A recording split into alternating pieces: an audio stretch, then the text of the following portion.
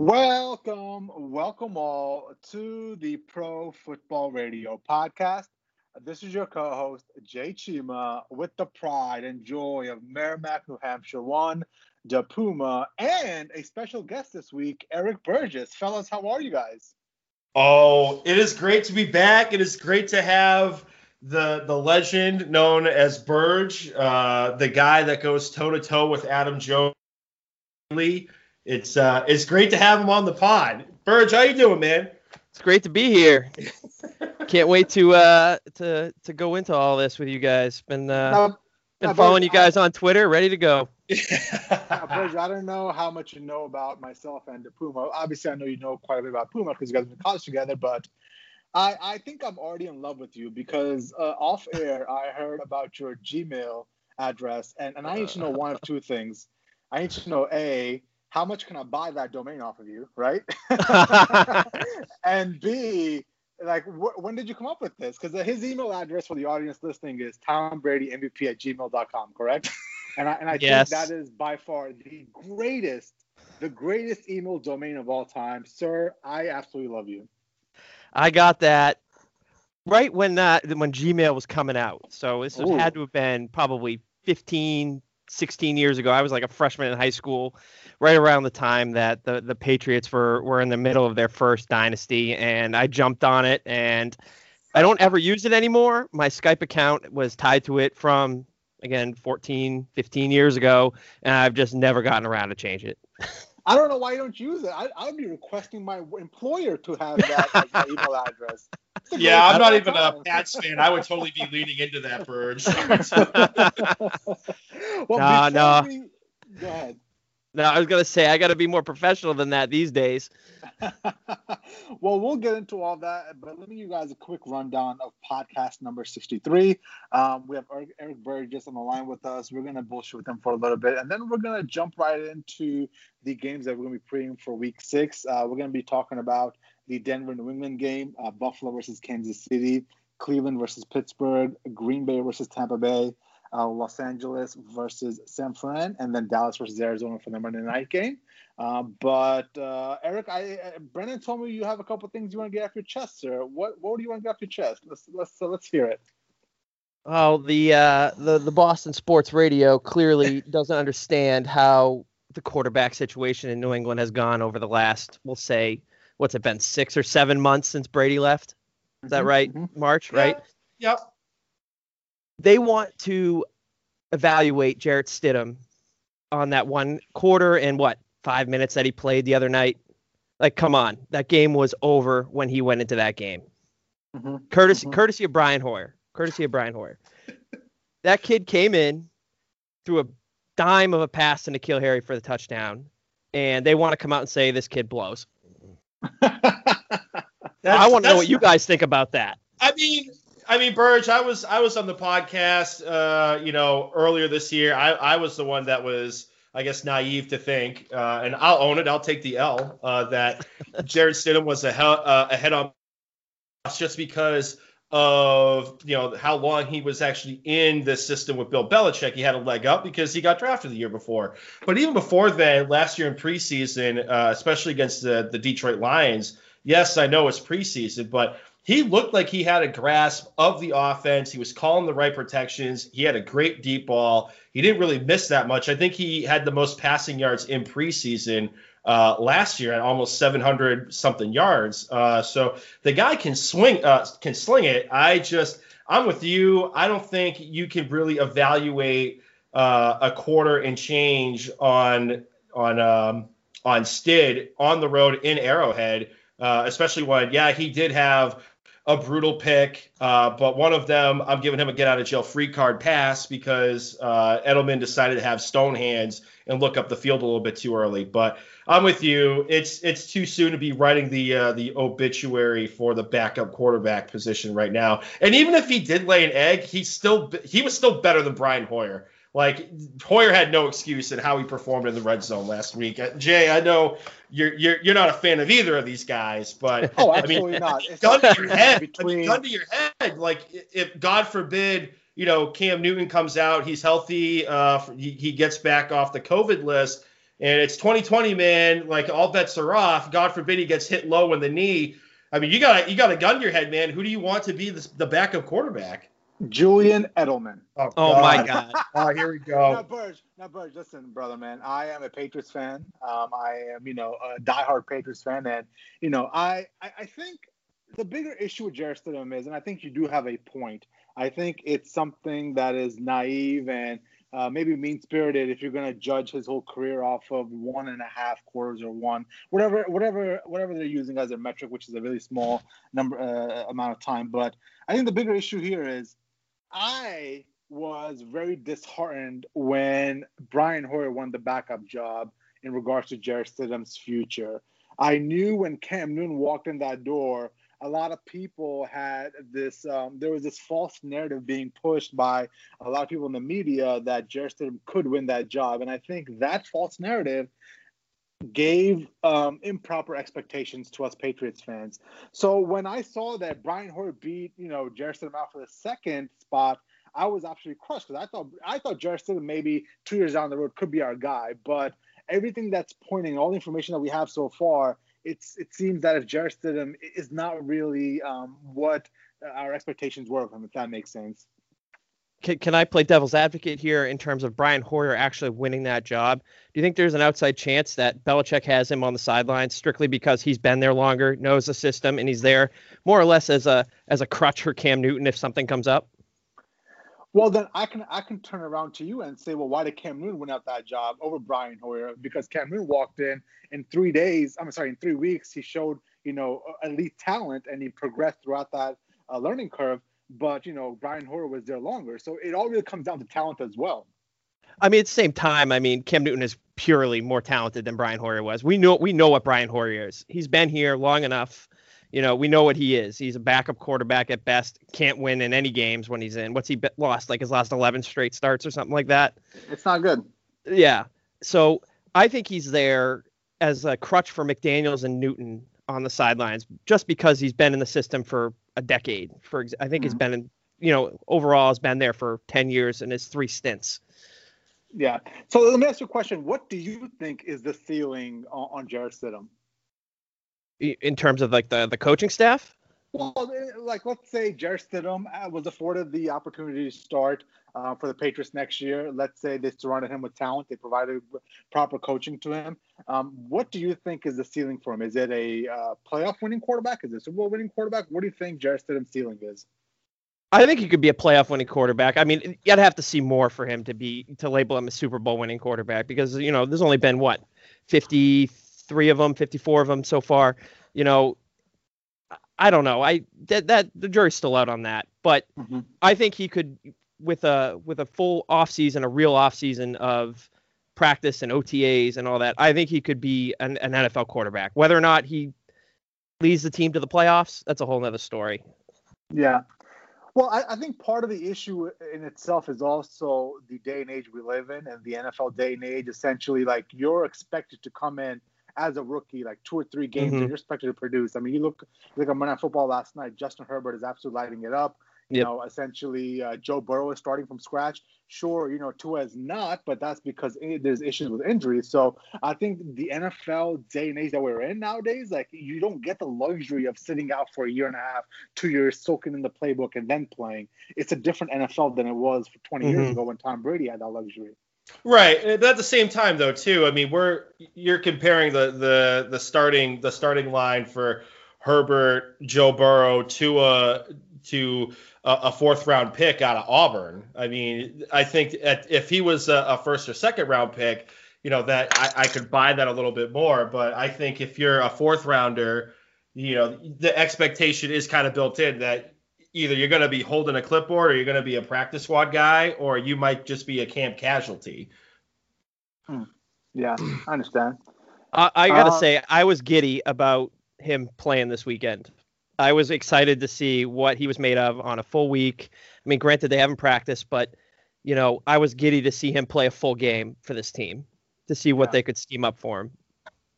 Yeah, so going forward, though, and I think this is a great segue into the game that we're going to be watching on Sunday. It's going to be the Patriots versus Denver Broncos. there are rumblings out there that if Cam Newton does clear 2 negative COVID tests and there's 5 days of no symptoms, he could essentially start for the Patriots. So I think there is an outside chance that Jarrett Stidham could start, and we can see what he's made out of. But there's also a chance that Cam Newton can come back healthy. I'm ready to see him back and to move on with the season as to what we saw the last 4 weeks. With this COVID stuff that's been going on the last 2 weeks, it's been kind of disheartening. Yeah. What's your prediction for the game on Sunday between the Patriots and the Broncos?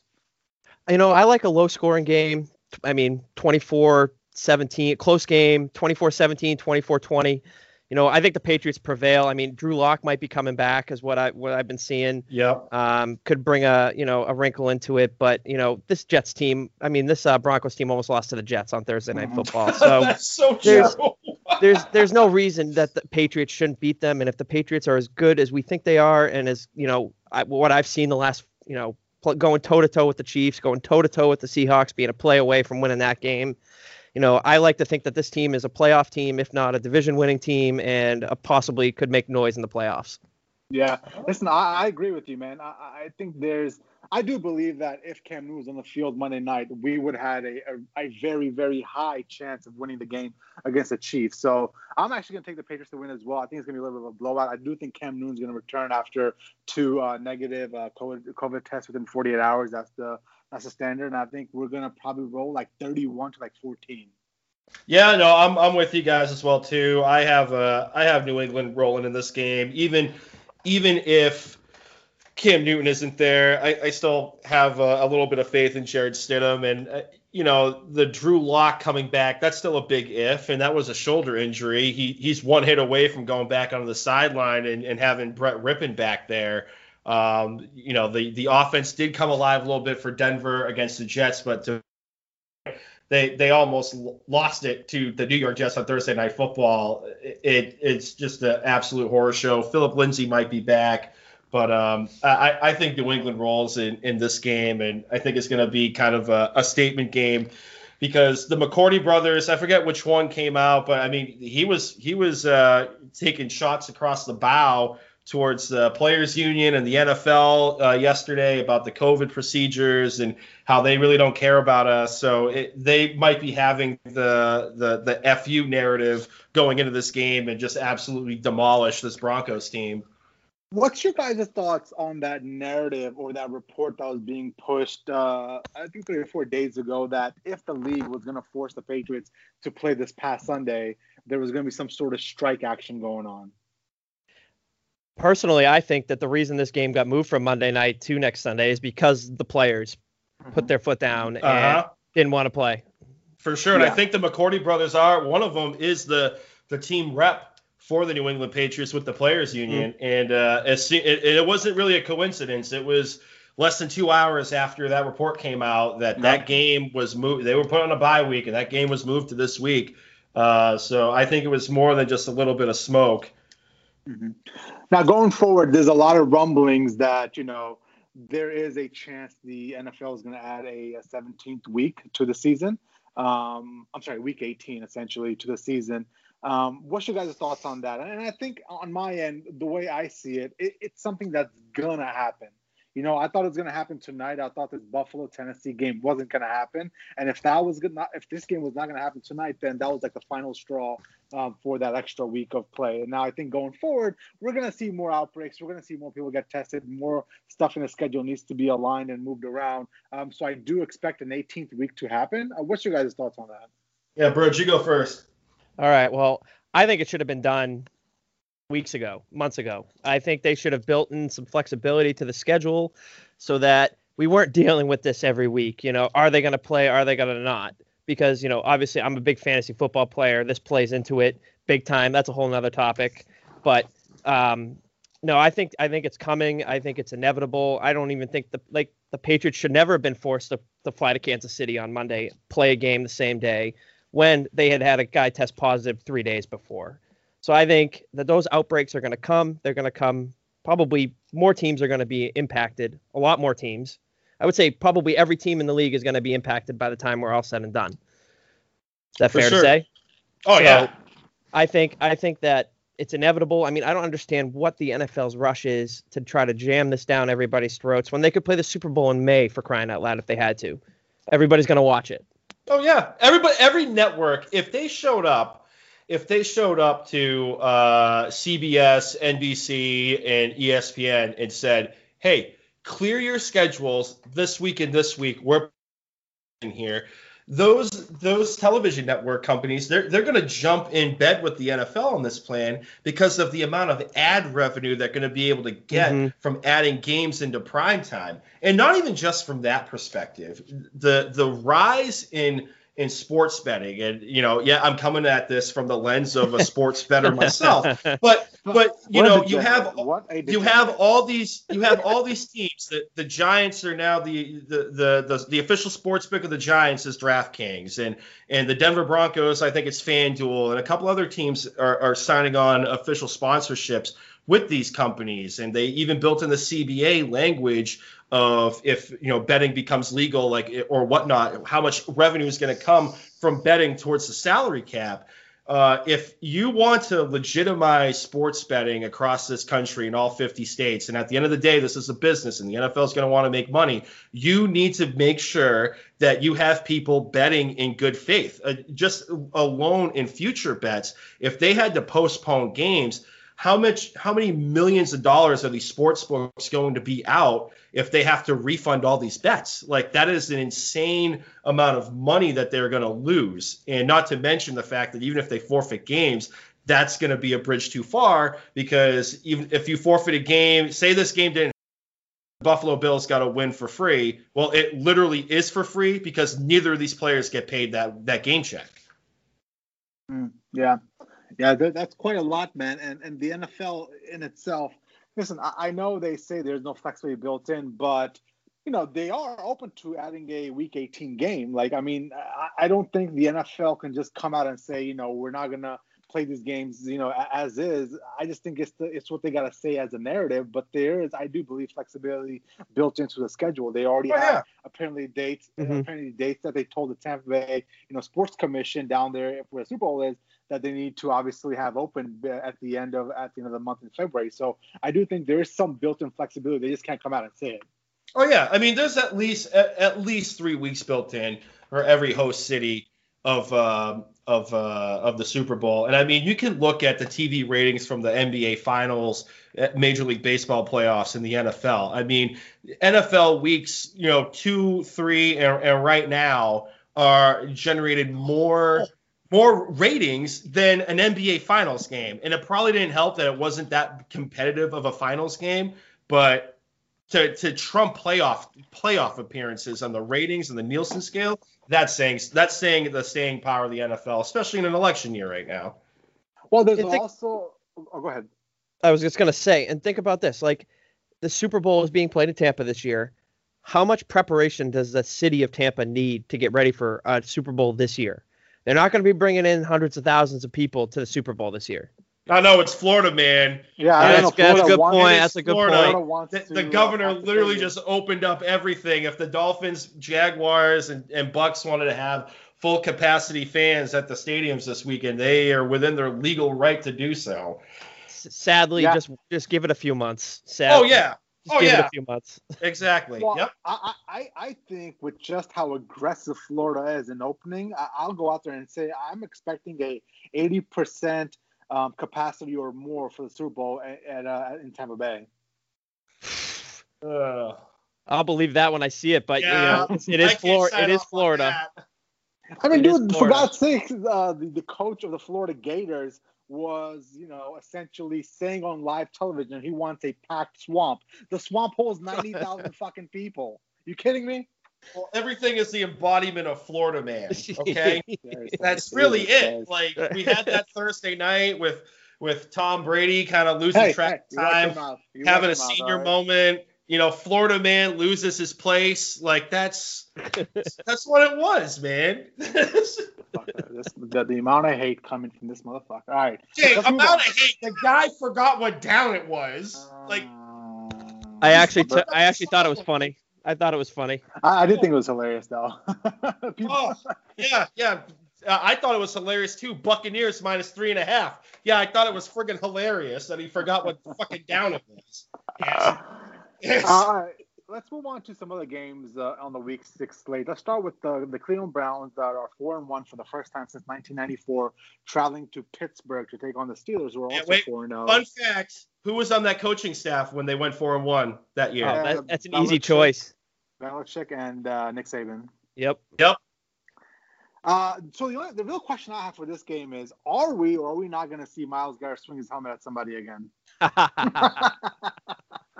I'll say plus. I'll give it plus 1,500 that he hits somebody with the helmet. Over or under 1.5? I'm not touching that with your wallet. Well, listen. Here's the interesting thing about this game for me. I'm a little bit torn on the Pittsburgh Steelers. I really don't know if they are good now. They've played great football. We've all seen that. Unfortunately, the two teams that have played the shittiest competition so far has been the Pittsburgh Steelers and the Los Angeles Rams. The Los Angeles Rams are 4-1, all 4 wins against NFC East teams. So I really don't know. I mean, going into this game on Sunday, the Steelers won over the Eagles. Their competition was a combined 0-9. So I still have a lot unanswered questions about Pittsburgh. I do like their defense, Bud Dupree and Watt, and those boys are absolute animals, and I think they're going to be able to shut down the run game for the Cleveland Browns. It's going to come down to Baker Mayfield making some throws to his receivers, both in OBJ and Jarvis Landry. That's going to break the game wide open. So I do believe the running game is not going to be effective for the Browns. I am going to take the Pittsburgh Steelers to win here, probably 31-24. Huh. All right. Man, this is good. I'm looking at the sports book right now, and the Steelers are 3.5-point favorites. I mean, I'm taking the Browns to win this game. I like what they've done so far throughout the stretch of games. They struggled a bit against the Cincinnati Bengals on Thursday night, but I mean they hit Dallas with a fucking 2x4. Granted, Dallas can't stop a runny nose, but it seems like this offense was finally able to get in sync and harmony and get a good rhythm to it. And I mean, I think really the only thing that was holding this team back last year was Freddie Kitchens. I mean, even if Kevin Stefanski is just a disciple of Gary Kubiak and that's run the football a bunch of times and then maybe air it out on play action, I mean, he is light years ahead of where this offense was with Freddie Kitchens last year. They got David Njoku back last week. They activated him off of IR. I wouldn't be that surprised if they started getting dynamic, especially against this defense for the Steelers, if maybe they line up Kareem Hunt a little bit more outside and they have that backup filling the role for Nick Chubb, Ernest Johnson in the backfield, because we saw in that Dallas game, he was able to tote the rock and be a complimentary piece to Kareem Hunt. We didn't see it that much last week with the game script, but I like Cleveland to roll, and I think it could be a shootout. The over-under in this game is at 51. I think it could actually go over just because of the offense for the Steelers. Chase Claypool, man, he looked like a man amongst boys out of the second round draft pick out of Notre Dame. Yep. Dude absolutely mashed last week against the Philadelphia Eagles, and I think he could get a repeat performance along with Juju.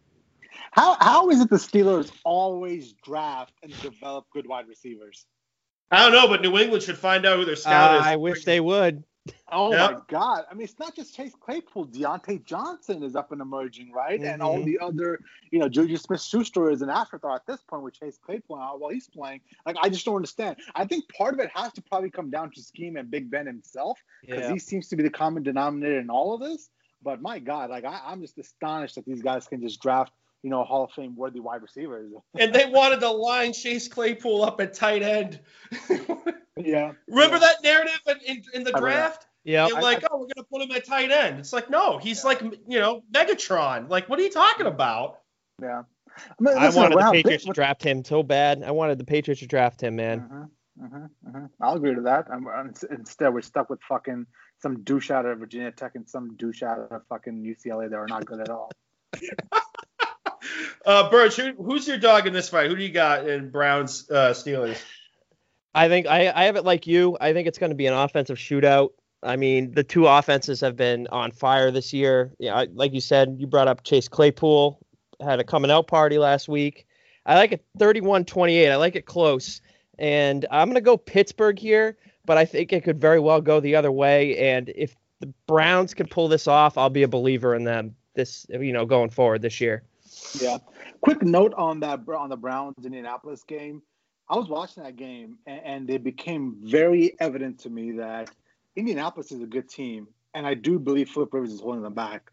I think there's 4 old quarterbacks left in the NFL: Tom Brady, Big Ben, Drew Brees, and Philip Rivers. 2 can play, 2 cannot anymore. And those 2 that can't play are Philip Rivers and Drew Brees.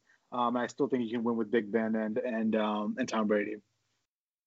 Oh, for sure. I'll get to a psycho conspiracy theory for the Indianapolis Colts at the end of the podcast, but you don't want to drop on us right now? I mean, I'll say it right now. Okay, so okay, Burge, get ready. This is one of those patented throw something crazy against the wall for Puma and see if it sticks to the conspiracy. Here we go. I don't know. Okay, so recently this week we've had the I guess the strife of the young quarterback in the NFL, and that being Sam Darnold and Dwayne Haskins. Dwayne Haskins got benched. He got relegated to the 3rd-string quarterback. He is on the trading block, according to sources around the league.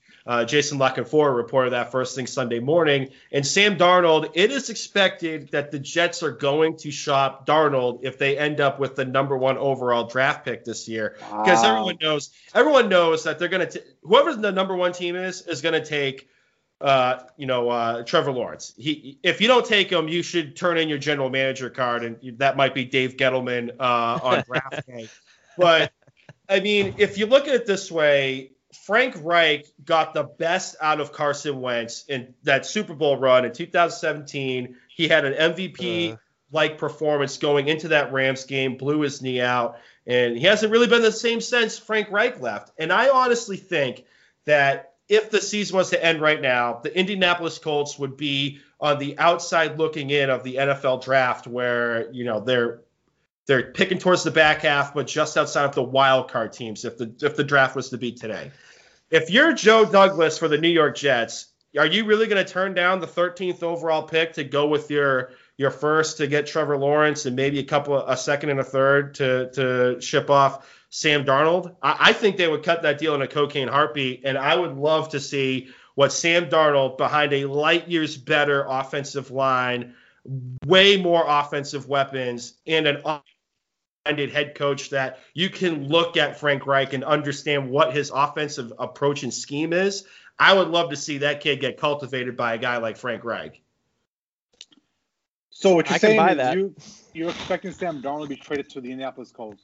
If he's on the trade market, and listen, I love me some Philip Rivers. The guy is the man. He is a legend in trash talking. He is a fringe Hall of Famer and a legend in a very weak pullout game. But he cannot field the position of a quarterback anymore. I mean, some of those interceptions are just brutal and backbreaking, and they were like that during his time in Los Angeles and San Diego. And I think if you're going to get anything out of this team, Andrew Luck is not walking through that door. It seems like he's happily retired, and I don't think Jacoby Brissett's going to secure that job again. Next year he might finish out the rest of the year, depending on how the Colts do this down the stretch. But no, I think you have to start planning for the future, and if that means giving up a late first round pick to get your guy and Sam Darnold, then yeah, I would cut that deal in a heartbeat. Okay, I mean, am I nuts or what? That's not as bad as some of the stuff I heard you say. I will say this: the Jets have ruined Sam Darnold through his first couple of years in the league. Oh man, he's about to be David Carr. Yeah, like him and fucking what's his nuts. Joe Burrow. Joe Burrow's about to be David Carr if they don't fix that offensive line. Mm-hmm. Listen, I'm not going to bash Sam Darnold here and defend the Jets at all because obviously Jets are a trash organization. But I really wasn't high on Sam Darnold coming out of the draft either. I thought he turned the ball way too much. He turned the ball over way too much in college at USC. I think he had issues with accuracy, and you're seeing some of that stuff play out in the NFL as well. Like I said, not taking away the fault of the Jets here, but I think it's a problem on both ends. I just think he's better than what the Jets have shown out of him the last couple of years. I think there's a lot more promise there, and give him the right coaching staff, he'll have a good chance to succeed in the league as a starting quarterback. We saw flashes against Dallas last year. Like, he looked the part, and he has worse weapons now than he did his rookie year. How about his Adam Gase? Like, everything about that guy is his coaching, his mannerisms, his face, all of it's just bad. I don't know how he didn't get fired before Dan Quinn. I don't know how he got fired before Bill O'Brien. I don't know how he got a job again in the AFC East once he tanked with the Dolphins. Like, I don't get it. You know what? Here it is. In an alternate time reality, the Johnson & Johnson brothers, they tested the COVID vaccine to see if there was any issues, and it clearly mentally handicapped them, and they were cross-eyed and drooling, and they picked Adam Gase to be their fucking head coach. That's the only thing I can think of. Like, they faced him 2 times every year for 3 fucking years when he was in Miami. Like, what? I still don't get how they talked themselves into signing Adam Gase as their head coach. Well, they might as well have brought Cam Cameron in, or Freddie Kitchens to take that job, or hell, fire and then unfire Todd Bowles. Like, I don't know. Those moves would have been better than this guy that's looking at the play card, just waiting for it to pop up and just speak to him. Like, I don't know. Bring back Rex Ryan. Yeah, bring back the foot fetish. At least they went to the playoffs. Yeah, we forget that Rex Ryan took the Jets to back-to-back AFC Championship games. But Brennan, was it the Jets?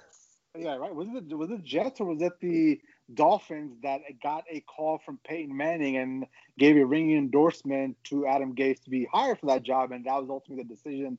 That was like the final thing that organization needed to hire Adam Gase. Was it Jets or Dolphins that did that? Both. It was both teams. Oh my God. It was both teams. Wow. Yeah. Nope. Nope. Just all you need is one call from the guy selling insurance to talk you in.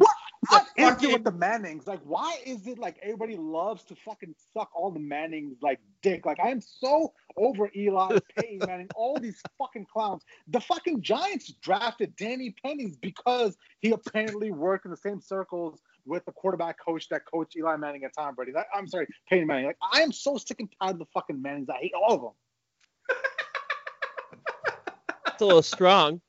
Oh, trust me, as a Patriots fan, every single time I say Eli Manning's face, I just wish somebody would run it over. Eli, yes. Peyton, no. I respect Peyton Manning. I hated playing against him, but he was a freaking quarterback. Yeah, but every single time we turn around, he has this fucking stupid nasally voice on a commercial selling you some fucking shit product. I'm just tired of all of them. Go away. At this point, so you're not going to buy Nationwide anytime soon? I'm going to purposely not buy Nationwide at this time. All right, good. Aren't you in Ohio? That's pretty big there, isn't it? Aren't you from Nationwide? There? Yeah, Nationwide is headquartered in Columbus, Ohio. But I go with State Farm. That's where it's at for me. Hey, with Mahomes and Aaron Rodgers. Discount double check. Let's move on to the next game. Let's talk about the Green Bay Packers traveling down to Tampa Bay to play the GOAT, the Tom Brady and the Tampa Bay Buccaneers. Let me back up, Tampa Bay Buccaneers. Let me turn it over to you, Brandon, because I want you to get all the hate out of the way first, so then me and Birch can gush about Tom Brady real quick. Go ahead and let's hear the hate. Oh, I forgot. 2020, when you're talking facts, is turned into hate. Alternative facts, right? In the words of Kellyanne Conway. Okay, so I think Tom Brady is going to be coming out firing at all cylinders, and this offensive line is going to get its head out of its ass because they got quite the tongue lashing going to the sideline at the end of the Bears game last week. But I mean, I think you're going to be getting Chris Godwin back, hopefully. Leonard Fournette was at practice this week. I think Mike Evans was a full participant. Scotty Miller was a full participant in practice today. So it seems like the band is going to be back together for Tom Brady this week. This defense for Tampa Bay, according to ESPN stats, is the second overall defense in the NFL right now. And it totally looks that way. Despite this team, that defensive side of the football being young, Todd Bowles is pushing all the right buttons. I think this is going to be the real true test that the Green Bay Packers have had on the offensive side of the football, because some of those defenses they were playing, they were kind of layups. Like the Saints did not really show up. It probably helped that Taysom Hill was a liability, of course, in the backfield. But I think this is going to be the real litmus test for this offense, and we'll hopefully see Davante Adams back from a hamstring pull. But can we just talk about, Baby Kittle and Robert Tonyan at the tight end position? Do you guys think that he's going to be a thing moving forward, or is that just a flash in the pan, two-week window dressing that we saw because Davante Adams was out? I'm going to say he's a flash in the pan because I don't even know who that is. That's the first time I've heard that name. Robert Tonyan, the tight end? I'm sorry. I haven't paid attention to that. What's going on? Give me the rundown. Is he tearing it up? He had a beast of a week last week. Yeah, I think he has like 5 touchdowns over 2 weeks. 3 of them was against the Falcons. Yep. Let me Google this clown. Birds, you seem to be a little bit more in touch than my co-host here. Last week, all right, come on. Hey, I'm Googling just like him, so we're all good. Oh my God! I will say this. I will say this. I am a complete seller on the Tampa Bay Buccaneers this year. I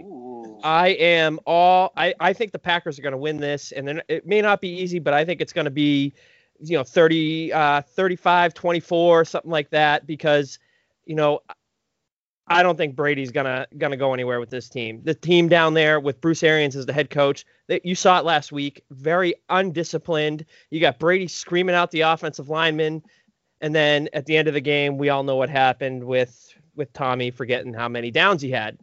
But I am all Packers this week. Yeah, I'm with you too. Packers are 2-point favorites. It's a 54 total. I think the over is gonna mash, and I think the Packers are gonna win outright. Now, I hate to agree with you guys, but in reality, and if we put everything aside, now let's be real here for a second, I do think the Packers are gonna win this game. And let's get the big elephant out of the room first. Yes, Tom Brady had a gaffe for the first time in his 20-year Hall of Fame illustrious career. He had a bad moment. I understand that. But I think if we're just looking at that last play, not looking at the whole game in its entirety, I think we're doing a disservice to everybody involved here. I truly do believe that BA is a bad football coach. I do believe BA hasn't won a Super Bowl just because of how undisciplined he is. If you allow your team to give up 101 yards and you look absolutely incompetent and your penalties are off the fucking charts with 11 in total, then you are a bad football coach. And that's what I think Brady is showing you with his frustration and his emotions. He comes from a spot in New England where the discipline is something that's ingrained in every single player, right? You don't beat yourself. You don't make mental mistakes. There are weeks at a time where the Patriots don't have any penalties. So when Tom Brady goes down south and he has this high expectation of how he wants the team to be run, and he's not seeing that, and BA is a fucking clown show, whether he's mouthing off in the media or he's obviously, not coaching his players up properly, I do think Tom Brady's in a bad spot because he is not going to get the amount of, discipline that he needs out of those players and out of the coaching staff. So I will go with the Packers here 23-20, but I think I'm starting to see it for what it is, and I think I circle this game as a contender or pretender game for the Buccaneers.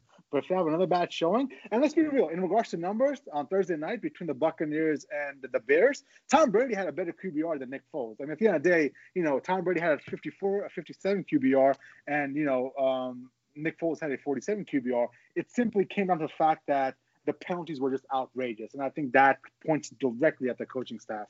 Let's not forget how inept Nick Foles looked early on. Oh, God. Missing that receiver. Brutal. I forget the guy's name, but he missed that guy. He had 3 steps on the defensive back, and he just completely flat out underthrew him and missed him. Underthrew him and threw it to the right by probably 5 yards. It was awful. Mm-hmm. Yeah.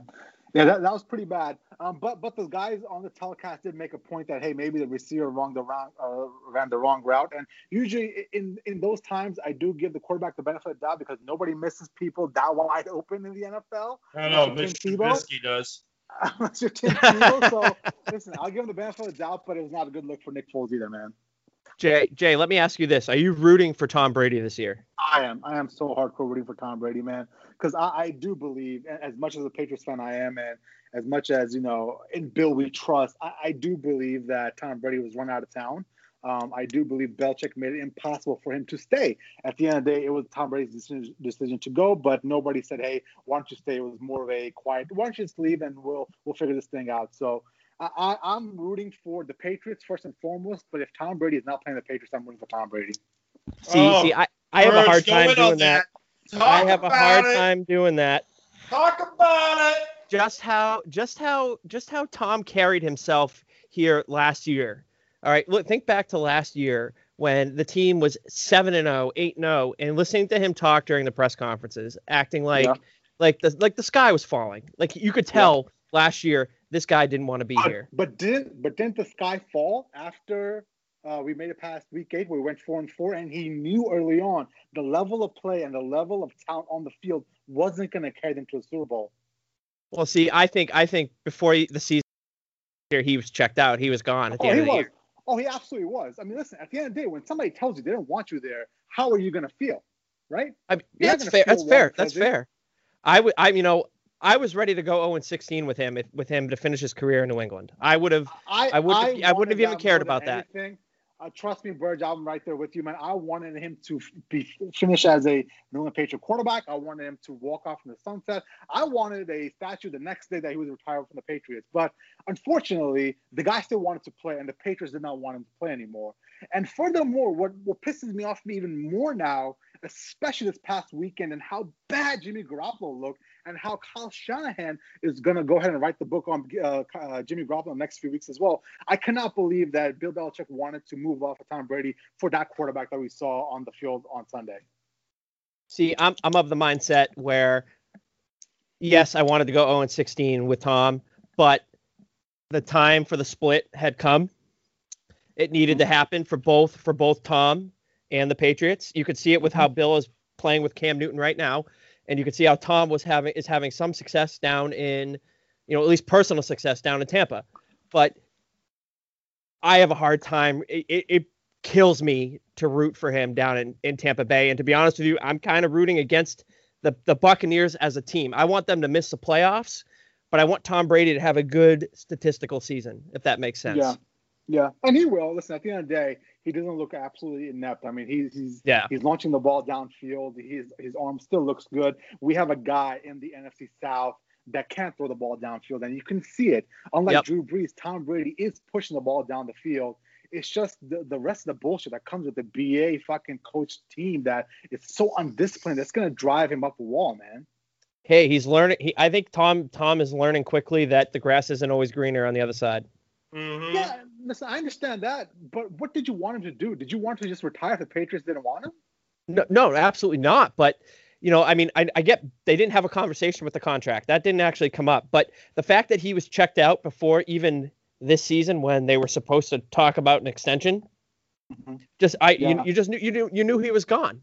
Yeah, but like I said, can you blame him when somebody tells you, when you're in a relationship and you're trying to end it, and the chick comes up to you and says, listen, I don't want to be in this relationship. What can you do at that point? You can't force it for the next 5 years. And you can watch 90 Day Fiance. They force it all the time. I mean, this 20 years. A reality TV show, all good things come to an end. Could you imagine working for the same employer for 20 years and not having that kind of relationship with your boss? I can. I mean, there's some pretty shitty corporations out there, man. They'll cut you in a heartbeat. Am I right? Am I wrong? I mean, if they can benefit from you leaving, and it's just another dot on the spreadsheet, then yeah, I can see that happening. I mean, I think it was time for them to split up for both of their sakes, both for the Patriots franchise to move forward and for Tom to move forward playing. He needed to go somewhere where he was going to be the guy. Where people are going to listen to him, and he doesn't have to, toe the line to the Patriot way with Bill. This has been Bill's thing for 20 years, and it's going to be Bill's thing probably for the next 5 or 6 years, is my guess. Yeah. Well, and this is a bigger conversation for another day, but I'm in the mindset that before Tom Brady, Bill Belichick was a under 500 coach. Yep. He had plenty of opportunities, not just for 1 or 2 years, but for like 6 years. He was unfortunately an under 500 coach.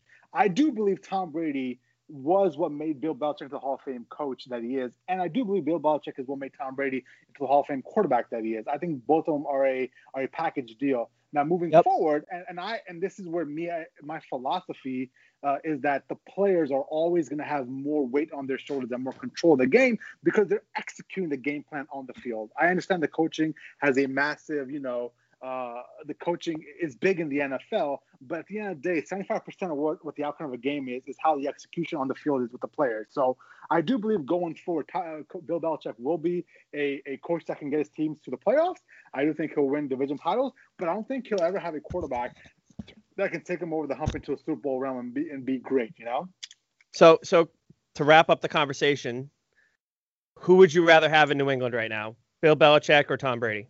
To this year. Right now? This year. Now. That's a tough question, man. I gotta go, Bill. Tough question. I'm 100% with Bill Belichick. Listen, I think it has to be Bill Belichick because at the end of the day, the longevity of what's left of Tom Brady's career and what Bill Belichick can give you, that's just the way players and coaches are different. But I don't think Bill Belichick is going to be able to have Super Bowl success with a Jarrett Stidham or a Cam Newton or a Brian Hoyer or whoever he drafts, essentially to come in and sit behind, whoever it is to learn for a couple of years. I don't think Bill Belichick is going to reach into the Super Bowl. So hot take. That sucks for me to say. Oh, San Francisco cuts Jimmy Garoppolo. Come back he's to New going England back. next year. Oh, he's going back. Why? Where is this love affair for Jimmy Garoppolo coming from? I'm just asking. I'm not saying I feel either way about it. I'm asking you. If that happens, I would be more pissed than I've been. I would rather have Brian Hoyer starting over Jimmy Garoppolo. That's how much I hate Jimmy Garoppolo and who he is and what he stands for. I truly believe that. I'd rather ride out with Jarrett Stidham. Fuck it, throw Stidham out there and see what he can do over Jimmy Garoppolo. Well, two things before we move off of this, but do you think they get an extension done with Cam? No, I don't think so. I don't think they do either. I would like them to, but I don't. It depends what Cam comes to the negotiating table with. They have a ton of cap space next year, so. And they can hit him with the franchise tag, I think, too. They can, and if anything, they'll end up trading him. Yeah. Well, I think it comes down to what Cam wants. If Cam wants to win, then he's going to take a pay cut and stay in New England. But if he wants his money, and that's what it seems like he's here to do, he's on a business trip. He hasn't even moved his family up to Boston yet. You know what I'm saying? I do think he's here to make his money down the road. So I don't think he's going to be able to work out a deal with Bill Belichick. See, to counter that real quick before we move on, cool. Have you listened to Cam Newton talk during all of his press conferences and all of his media? I don't buy it. Well, fair enough. The hieroglyphic Instagram post of "I'm not here for money." Yeah, no, well, I mean, he's saying all the right things. Trust me, I get it, Burge. I listen to everything he says where he wants to respect. It's not about the money. He's about something more now. I don't buy it. I don't buy it until I see him actually sign a contract below market value and stay with the Patriots to win. Market value $20 million, $25 million. Oof, I mean, listen. Franchise tag's gonna be 37. Yeah, I'd rather have him franchise tag at that point and make 37, right?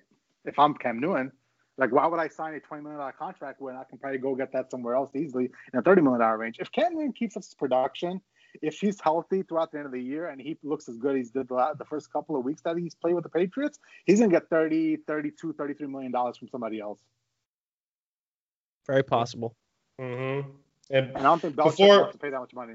Before we get to the game, another game preview, my hot take for Tom Brady yelling on the sideline, I think one day he's going to yell at Mike Evans, and Mike Evans is going to crack him right across the jaw.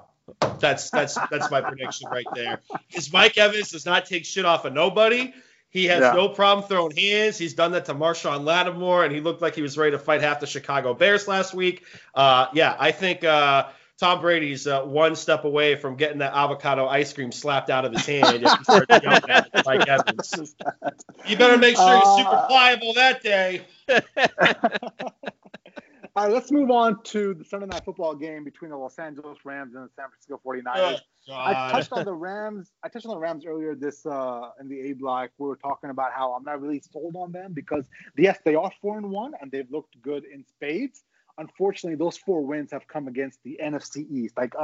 Whoever the scheduling guru was probably a Rams fan to give him the first 4 games of the season, essentially being against the NFC East team. So I do think the Rams, there's still a little bit of a toss-up for me into how good they can be. And on the other side, the San Francisco 49ers, I think what's happening in 49er land is interesting. I think Kyle Shanahan is let me be objective here, okay? I think Kyle Shanahan is trying to find a way out of underneath of Jimmy Garoppolo, right? He essentially benched Jimmy Garoppolo because he looked horrendous against the Miami Dolphins in the first half this past Sunday.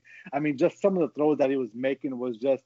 It's not just the fact that he had bad mechanics that was a little bit of an issue. It's the fact that he was making decisions like throwing into, I don't know, what was it, double coverage on the. He looked like Phillip Rivers out there. Let's just be honest. Jay, one of those picks, I think I know what one you're talking about. Yeah, I think it might have been the second pick. He overthrew the guy, and he threw it right at the cornerback. Well, the one I'm talking about, he threw into cover 2, and he threw on the inside shoulder. First of all, don't throw into cover 2, and then on the inside shoulder, get the fuck out of here.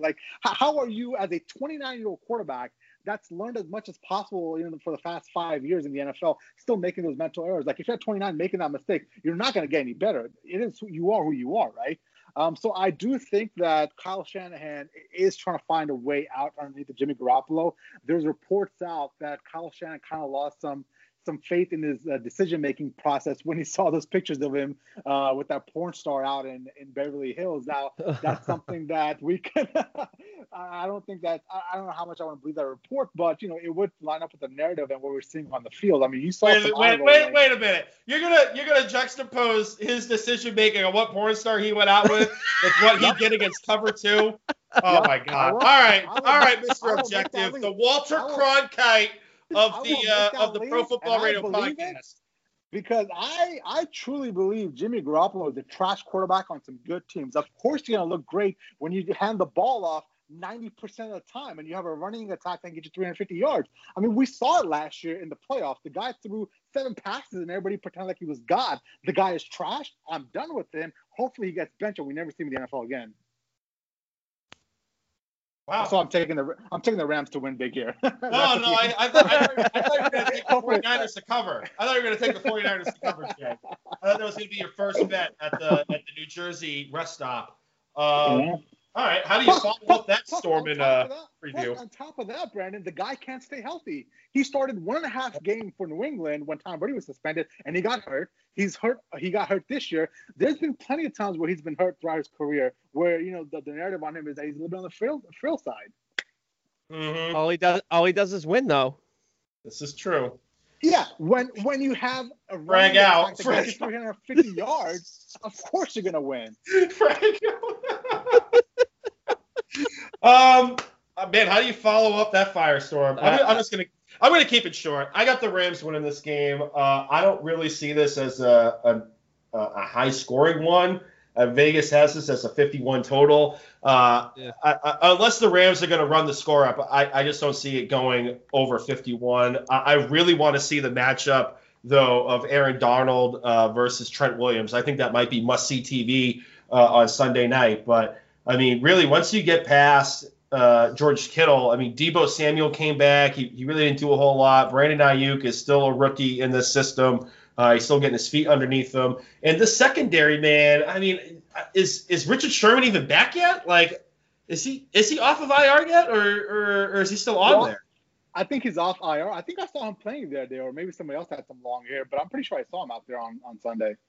All right. Well, either way, this secondary is not that daunting of a task. And, you have Tyler Higbee, who is a top 15 tight end in the league. You have 3, wide receivers in Van Jefferson, could be a potential breakout candidate down the road. Cooper Kupp and Robert Woods. And Jared Goff. Jared Goff looks like, the Jared Goff of 2 years ago when they went to the Super Bowl. It seems like this offense has really gotten back to basics. You kind of have a three-headed committee with Cam Akers, Darrell Henderson, and Malcolm Brown, which for fantasy purposes is going to make you want to hit your head with a fucking tack hammer. But in reality football, this is a great committee that's getting the ball down the field and running in between the tackles.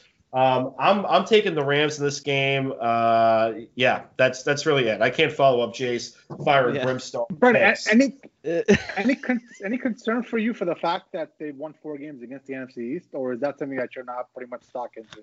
I'm not putting much stock in it, at least this week, because this defensive line, it's without Nick Bosa, and they clearly miss Bosa on the offensive line. I mean, Javon Kinlaw is an emerging rookie, but he can have, undisciplined moments at times and costly penalties for the team.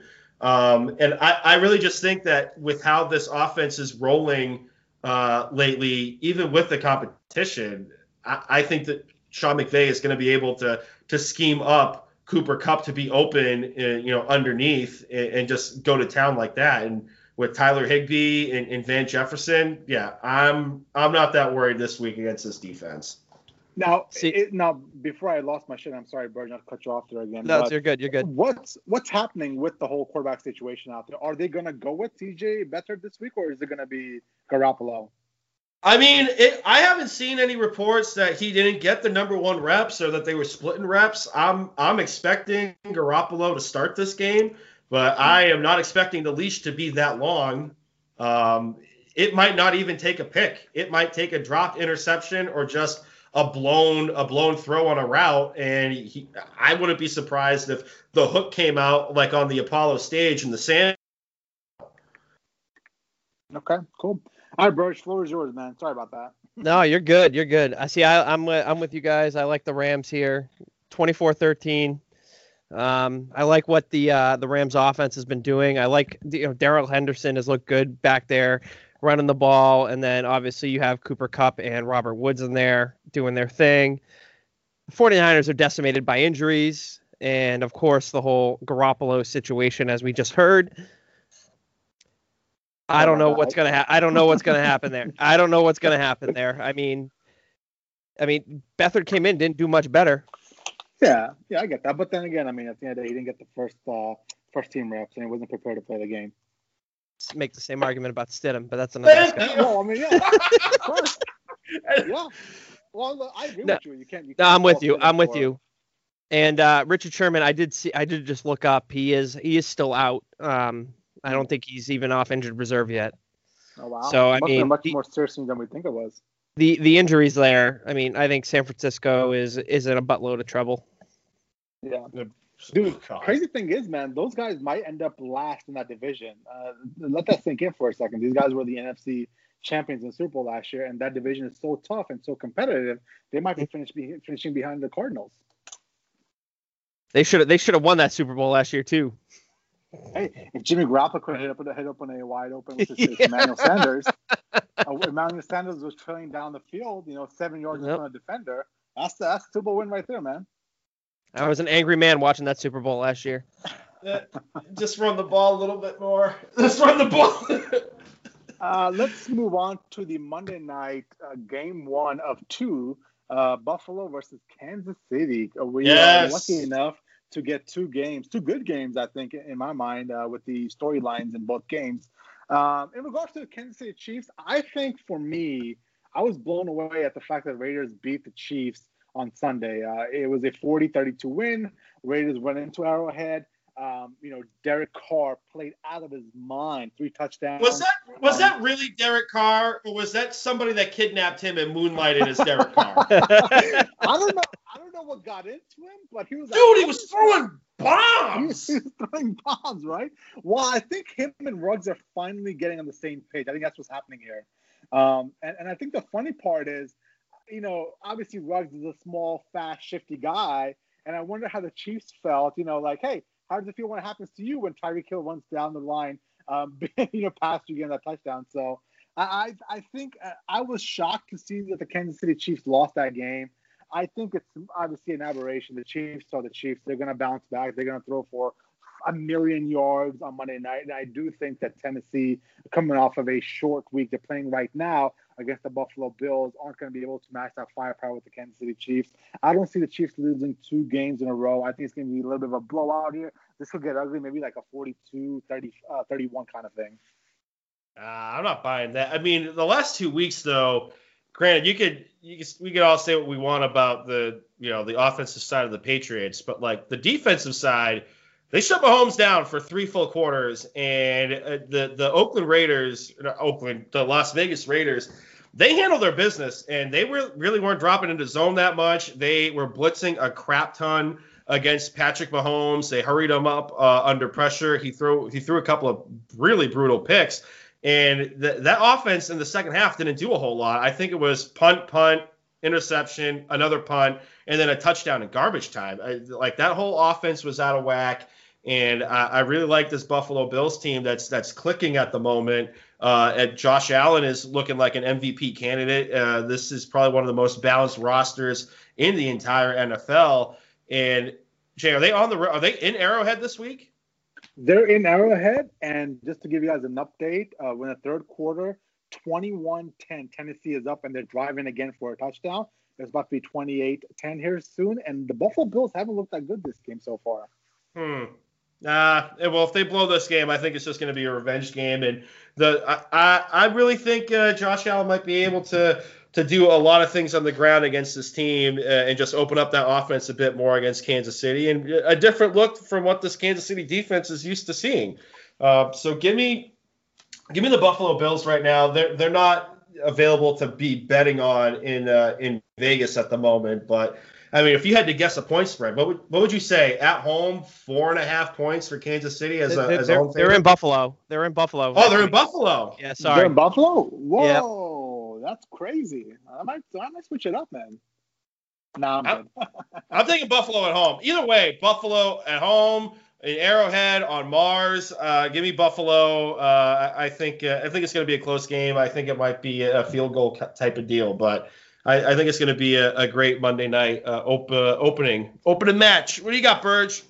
So I'm with you. I think it's going to be a close game. I think 3 points very easily could decide this game.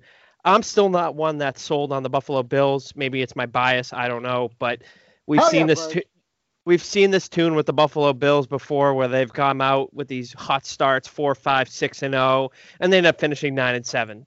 I mean, granted, Josh Allen has looked really good this year. So it's tough to say. Patrick Mahomes, I think that the Patriots and the Raiders have written the book on how to neutralize them the last 2 games. Patriots should have won the game on Monday night. They had Cam Newton. They probably win the game. If they don't travel on the same day, they probably win the game. The travel on the same day didn't affect the defense at all. So I like a close game here. I can't pick against Mahomes in Kansas City. And I can never ever pick the Buffalo Bills because I can never trust them. George, I like you, man. To live up I like with you it. quite a bit. I like you, brother, man. Now, I am unfortunately being forced to admit that Josh Allen is better than I expected. I was really critical on him last year because I didn't think he was playing he didn't take that step that he needed to take for that team to be great. But obviously, he's playing great right now. Are you guys buying in to the Josh Allen MVP buzz, though? Because I've seen articles written here and there, and I don't think he's going to be able to match the firepower that Russell Wilson has and the amount of touchdowns he's throwing up. So I don't think he'll be able to win the MVP. But what's your thoughts on the whole MVP Josh Allen thing? I think so. Oh, I like it, Burge, because I was like, I think so. I don't think so either. I think so, only because with how he's used in this offense, and he's a threat on the ground. I think if he's able to put up numbers like Cam Newton did in 2015, because he was a beast on the ground. I think he led the league in touchdowns scored. If he's able to do that, and I mean, he's improved as a passer, and having Stephon Diggs there helps, but Brian Daboll is putting Josh Allen in positions to succeed with these offensive weapons that he has. I think he could make a very strong case. He already is in the conversation for the MVP. But I think if he goes into this week, into Monday, they handle their business at home against Patrick Mahomes and just does his thing. I think you're going to have to really start putting him up there in that MVP conversation. Does that mean he's going to win against Russell Wilson with this let Russ cook narrative, which is really Russell Wilson has to throw the ball all the time because our defense can't stop shit. The only difference of why we're not getting clowned like the Dallas Cowboys is because it's the Dallas Cowboys. Like, yeah, he's going to have to put up a lot more touchdowns. But I think if he handles his business, he's going to be up there in the conversation for MVP. Let's look at the conversation at MVP. What is it? What's most valuable player to your team, right? Mm-hmm. Yep. Who's to say Cam Newton doesn't get in that discussion? Oh, I think Cam Newton. Could be in that discussion too. I mean, I clowned on the opening odds. The opening odds when he signed with New England, he was instantly a top 10 pick to be MVP. He was getting better odds than Kyler Murray as soon as he came in. And I kind of laugh, but I mean, you look at this offense that New England's doing, they're a power run team. We've seen that in the transactions they've done in the offseason. And Bill's going to want to force the ball down people's throats. And if Cam's able to protect himself while running, which I know sounds like an oxymoron, but like look at what Lamar Jackson is doing with how often he runs, you know, yeah, he could definitely be up there if he puts this team on his back and they make, especially with the expanded playoff field this year. Yeah. Like, I just think about this, like Cam Newton, you see it. So if he comes back from this COVID and he continues what he was doing before pre-COVID for him, you saw what he means to this team on Monday night against the Chiefs. You saw it. Well, I understand that, and listen, I would love nothing more for Cam to win the MVP, but I think the fact that Russell Wilson on a week-to-week basis is throwing up 4 to 5 touchdowns, and he's looking absolutely phenomenal. And I made this point to Brendan a couple of weeks ago. The MVP in the NFL, 70 to 80% of it counts on your stats and how well your team is playing. But there's 20% of it is also the storyline, right? And there's a storyline built in that Cam Newton has never received even one single MVP vote, which is absolutely insane to me.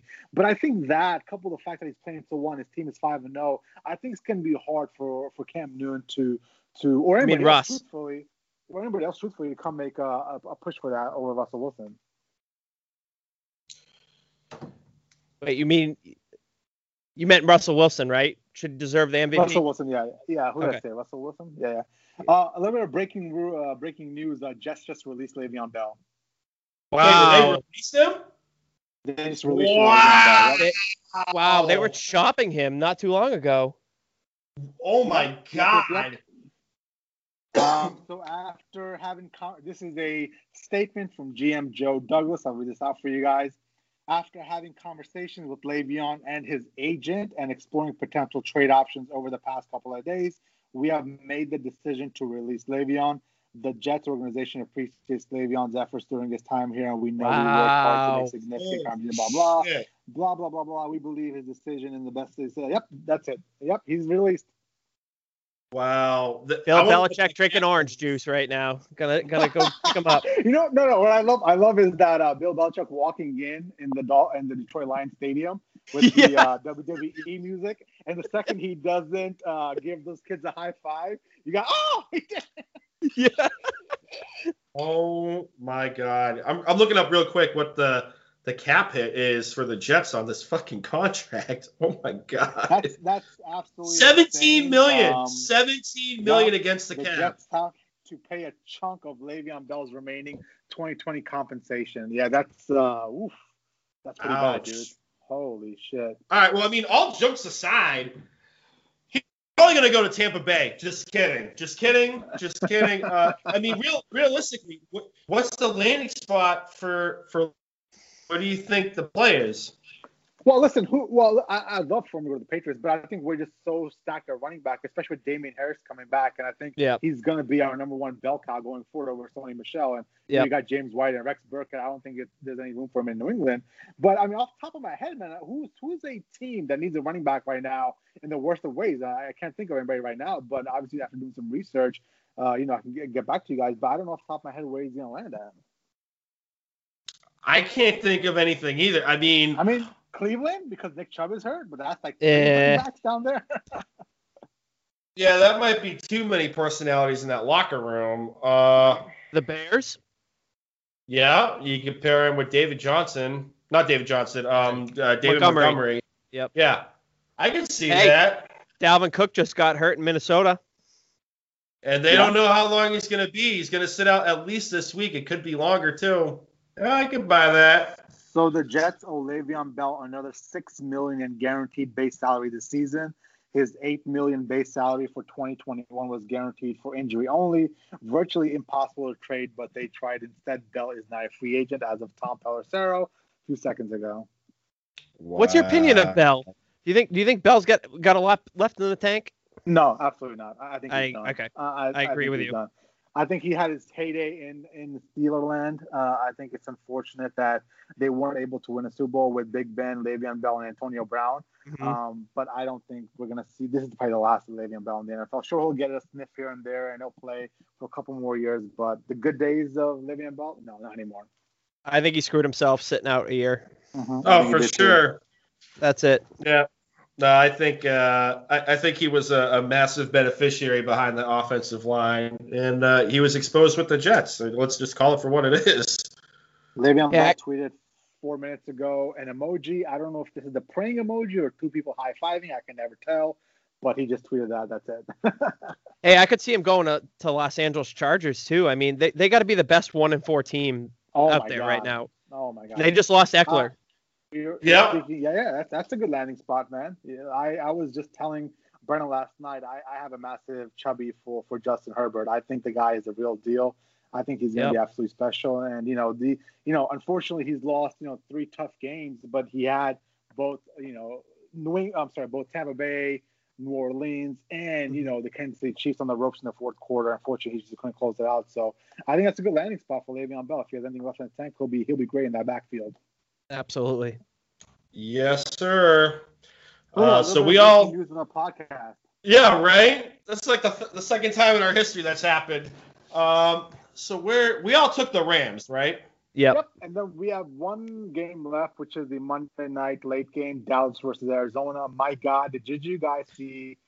Oh my God! Did you guys see Dak Prescott's foot going? Saw that live. Oh my God! Ouch. Well, when it first happened, I thought it was his Achilles because he's holding his calf, and then I couldn't really tell what was going on. And then I saw from a different angle, his foot kind of like pointing the other way. I almost threw up. I felt so sad. I walked away from the TV, man. Oh my God, I couldn't do it, man. I couldn't do it. And then Tony Romo. Did you guys catch when he was talking about? Oh, hopefully it's just a cramp. Oh, it's just a cramp. If that's a cramp, oh my God, cut my leg off. Oh my God! But no, I mean, watching that, I was at work, so like I missed out on that until I got home and saw the replays, and it kind of a joking fashion, I was sitting there saying like, take my leg instead. But like, one of the greatest guys in the NFL, like personality wise, you're never gonna find somebody say a bad word about him unless you're Skip Asshat Bayless, but. With everything that Dak has had to endure throughout his life and everything recently, it just sucks. And there was a lot of this conversation about, oh man, he missed out on the contract and all this stuff. He's not going to leave Dallas. Like, they're going to work something out. Dallas is going to hit him with the franchise tag again next year, and he's going to get $37 million fully guaranteed. And I don't think he's leaving the Star anytime soon.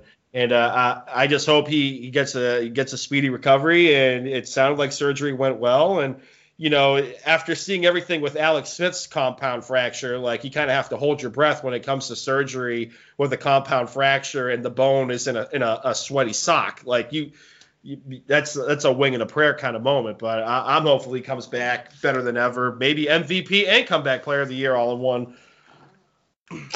Dude, I was looking once I saw the replay a couple times and I figured out what happened. I was looking to see if there's any blood coming through that sock because that looked gruesome, man. And I felt bad for him. And obviously, it sucks when good players and good people have just horrific injuries like that. And it's something that we all hope that he comes back as soon as possible and he can has a great NFL career with a massive contract. But in regards to the game itself, I mean, I do think that this is going to get really bad really quick for the Dallas Cowboys because there's this narrative going around right now that, hey, well, listen, they're going to go back to that old school football of running the ball with Zeke, and they'll be more efficient, and they'll just take, shots here, shots there with Andy Dalton. unfortunately, your defense is so bad, you're going to be forced to be in a hole 21-0, and you're going to have to throw. You have to throw out of that hole. It's not going to be that easy as people make it out to be. That you just run the ball and throw the ball as little as possible when your defense is so bad. So I do think this is going to be a bad season turn worse. I mean, this could be a free fall for the Dallas Cowboys. I'm actually predicting the Arizona Cardinals to win on Monday night, probably in the realm of like 27-17. You know what? I'm going to do another psycho take here. Oh, here we go. And it's not that far from the realm of possibility. Andy Dalton might be the best quarterback in the NFC East right now. Like, I'll agree with you there. Is it that far of a better stretch? than Carson Wentz? Yeah. I mean, he hasn't looked that great up until prior to the Pittsburgh game. Carson Wentz looked bad. Like, he kind of got bailed out in the end against the 49ers. But no, I'm Andy Dalton. It's not a bridge too far to think that Andy Dalton might be one of the best quarterbacks in the NFC East right now. And this division is so bad. Mm-hmm. Like, somebody is going to have to win this division.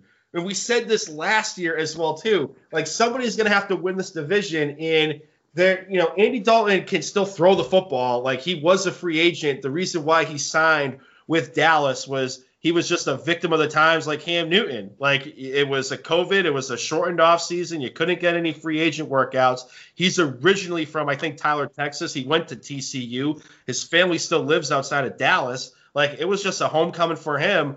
And I think with this offensive weapons that you have with CeeDee Lamb and Michael Gallup and those two throws he made to Gallup on the touchdown-winning drive against the Giants last week, I still think he can spin it. It's just really this defense. Are they going to able to just make a play and stop somebody one time to really turn the tide of a football game? Well, that was my bigger point, man. Like, there's bigger issues with this Dallas Cowboys team than just the quarterback play. I know it sucks that Dak went down, but your defense can't stop a nosebleed. So what's going to happen when Arizona goes up, I don't know, let's say 24-0 at half? Do you think Andy Dalton is good enough to throw them out of that hole? I mean, Arizona didn't look that good against a Joe Flacco-led Jets last week. Well, just a hypothetical, man. Just like, eventually this defense it's not looking like it's getting any better. Am I right or am I wrong there? I think you're not wrong. That defense sucks, but I think Andy Dalton still has some stuff in the tank. He's just outside the geriatric quarterback club. But, I mean, he had a worse defense last year with Cincinnati, and he was in a bunch of shootouts at points. And with limited offensive weapons as well. I think he's going to be able to keep this team in the game. I think Arizona wins. It's a 2.5-point spread. I think Dallas can cover. I don't think it's that far beyond the realm of possibility that Dallas could squeak a win out, because despite what the record shows for the Cardinals, they have been an underwhelming team all year. And I'm saying that as a manager of Kenyon Drake and Chase Edmonds. I went out and made a trade to get Chase Edmonds just to back up, because he's been that brutal. So I think Dallas could cover. I would not be shocked if they won this game. I think this could be the coming out party for the Arizona Cardinals, personally. Yeah? Okay. I think that their offense hasn't lived up to what it could be. And, what you said about Andy Dalton is right. I think if he's not the best quarterback in the NFC East right now, by the end of the year, we could be talking that he is the best quarterback out of the NFC East. That the offense of weapons that Dallas has, he has no reason not to succeed there. I mean, he has proven himself as an NFL quarterback, and he was almost here in New England, for crying out loud. I mean, I'm still convinced that if Cam Newton was not the one left and Andy Dalton was the one veteran quarterback left on the free agent market when the time came for the Patriots to sign a quarterback, Andy Dalton would be here. So I think that he can still play. That said, Dallas's defense giving up 180 points this year already, most in their division. Might even be the most in the conference. I'm looking at it right now. It is the most in the NFC this year. I think that this very well is a prime opportunity to see what Kyler Murray, Kenyon Drake, DeAndre Hopkins, Christian Kirk, etc., for that Arizona Cardinals offense can do, and they could have a field day. And I'm going to pick Arizona to win this game. I think it's going to be close because of what the Dallas Cowboys have on offense with Zeke, CeeDee Lamb, Amari Cooper, et cetera, et cetera. but I'm still going to go with Arizona to win this game, and that NFC West is going to be quite the division going forward. Mm-hmm. What's the better division right now? The AFC North or the NFC West? Out of these three, or the NFC South, because you have three teams tied for first place. I think the AFC North right now is the class of the NFL, man. I think with Pittsburgh and how well they're playing, with the Cleveland teams, like they're rounding into shape, and obviously the Ravens, obviously those guys are going to be in the picture long haul as well. I like that trio of those three teams better than the Rams, Cardinals, and the Seahawks. I'm with you. Yeah. The NFC, the AFC North is the class of the NFL. You got Lamar Jackson, you got Big Ben there. I mean, you got a lot of experience in that division, going deep in playoffs, and obviously the Cleveland Browns are the team coming to the top here, and who knows what's going to be with them. I'm still not sold on them, but they win next week. You got 5-1 atop the AFC North. Anything can happen. Yeah, I'm with you guys on that one too.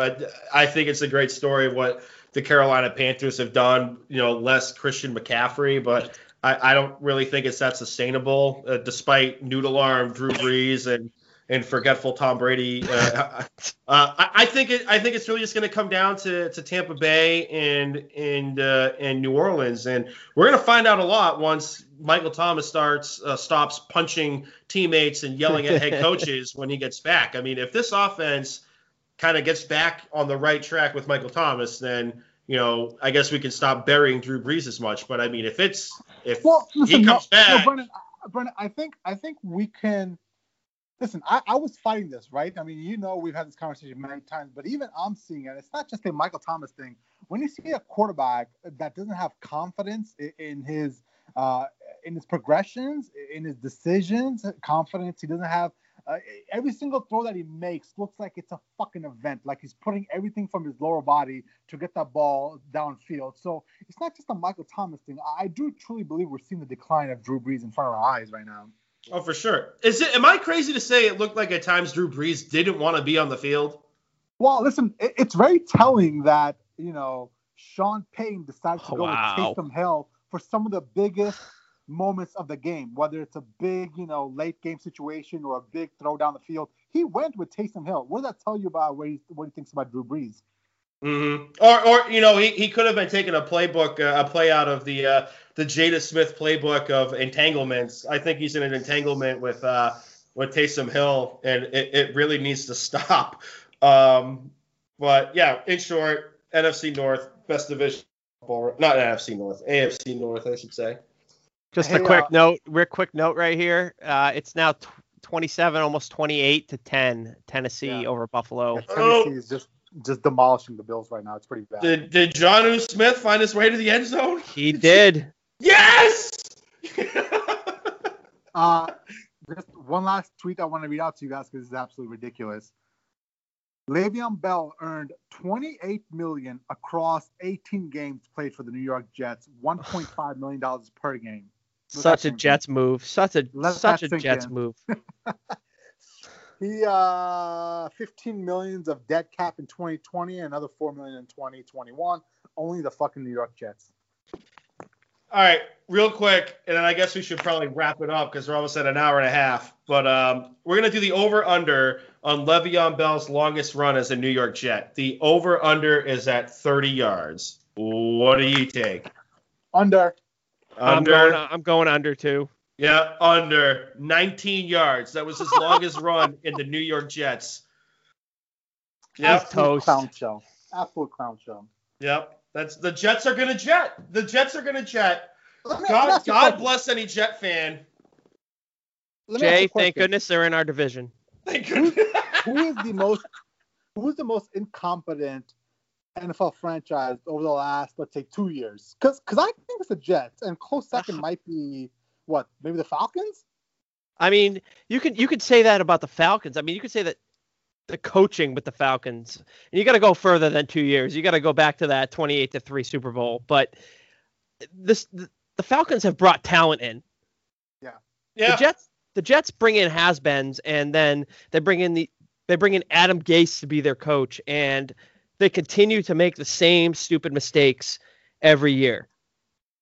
I can't think of anybody worse. No, I'm with you. I mean, the Jets last year, I mean, you had Mike McCagnon spending like a coked out rapper on CJ Mosley, who played, I think, one game or one half because he went on injured reserve with a groin injury, and then he opted out this year. Le'Veon Bell, we basically just wrote his obituary right now. Yep. And they ran Kelechi Osemele out of the building. Like, it's just insane. It's just insane how this organization that is run by the Johnson & Johnson family is so inept at just trying to put a football team up. Like, they might be worse than the owners of the Cleveland Browns. And that is saying something. Something right there. Jay, I'd go with the Detroit Lions being worse than the Atlanta Falcons. Hey, we can't forget about our boy Dave Gettleman with the Giants, because he's also 9-27 over his tenure with the Giants. I think they have something with Joe Judge though, and I'm not saying that with the Patriots bias. Yep. I don't mind. I mean, they've got some bad injuries there. I mean, Saquon getting hurt again, that's bad. I mean, I like to think that Daniel Jones is better than what he is right now, but he's got to show it, obviously. Yeah. All right. Well, do you guys want to talk about anything else, or do you think that's a wrap on the podcast? Adam Jones is trash. Oh, go in. Oh, let's hear it. Go in, Burge. Well, we already touched on it a little bit, and with the whole Stidham Hoyer thing, he was 100% right on Hoyer. I'll give him that. 100% right that he was trash in that game. The whole reason Hoyer was brought in to play in a game against the Chiefs was to not make the stupid mistakes. And I know, Jay, you'll agree with me. Yep. Don't get sacked with no timeouts. Yep. In field goal range with 5 seconds left in the quarter. I was ready to punch my TV after that happened. I was so angry. But he is dead wrong on Jarrett Stidham. And I'm going to go in on this again. I was very excited to see him play against the Broncos this week. We may still get to see it next week. We may be let down by it, but we'll at least know what he is. Adam Jones continues to troll me. He reads my tweets on the air. He trolls me. Does he really? Oh my God! Oh my God! Jay, Adam Jones is Who's Adam Jones, by the way? He's 98.5 the Sports Hub. Yeah, 98.5 the Sports Hub. He's the evening drive radio host. And Jay, the only way I can describe him is a low rent, poor man's Colin Cowherd of evening radio with like the shotgun hot takes, but like just on steroids. Like he was trying to create a narrative with the McCourty brothers, basically throwing the league and the PA under the bus. And he was saying, well, why aren't you holding the New England Patriots at fault for all of the issues of the COVID positive tests and blah, blah, blah, blah, blah. And it's like, you don't even know if anybody on the Pats broke protocol. So why would he be angry at his employer? Like, you know, Belichick and all the people that have the protocols in place. We don't know if anybody broke protocol like the Tennessee Titans did. It could have just been one guy going to the grocery store and just, wrong place, wrong time. Adam Jones is just a clown. Like, I don't know how he hasn't been reprimanded. And Burge, we were talking off air some of like the Tuukka Rask takes of him. Don't even get me started, man. Don't even get me started.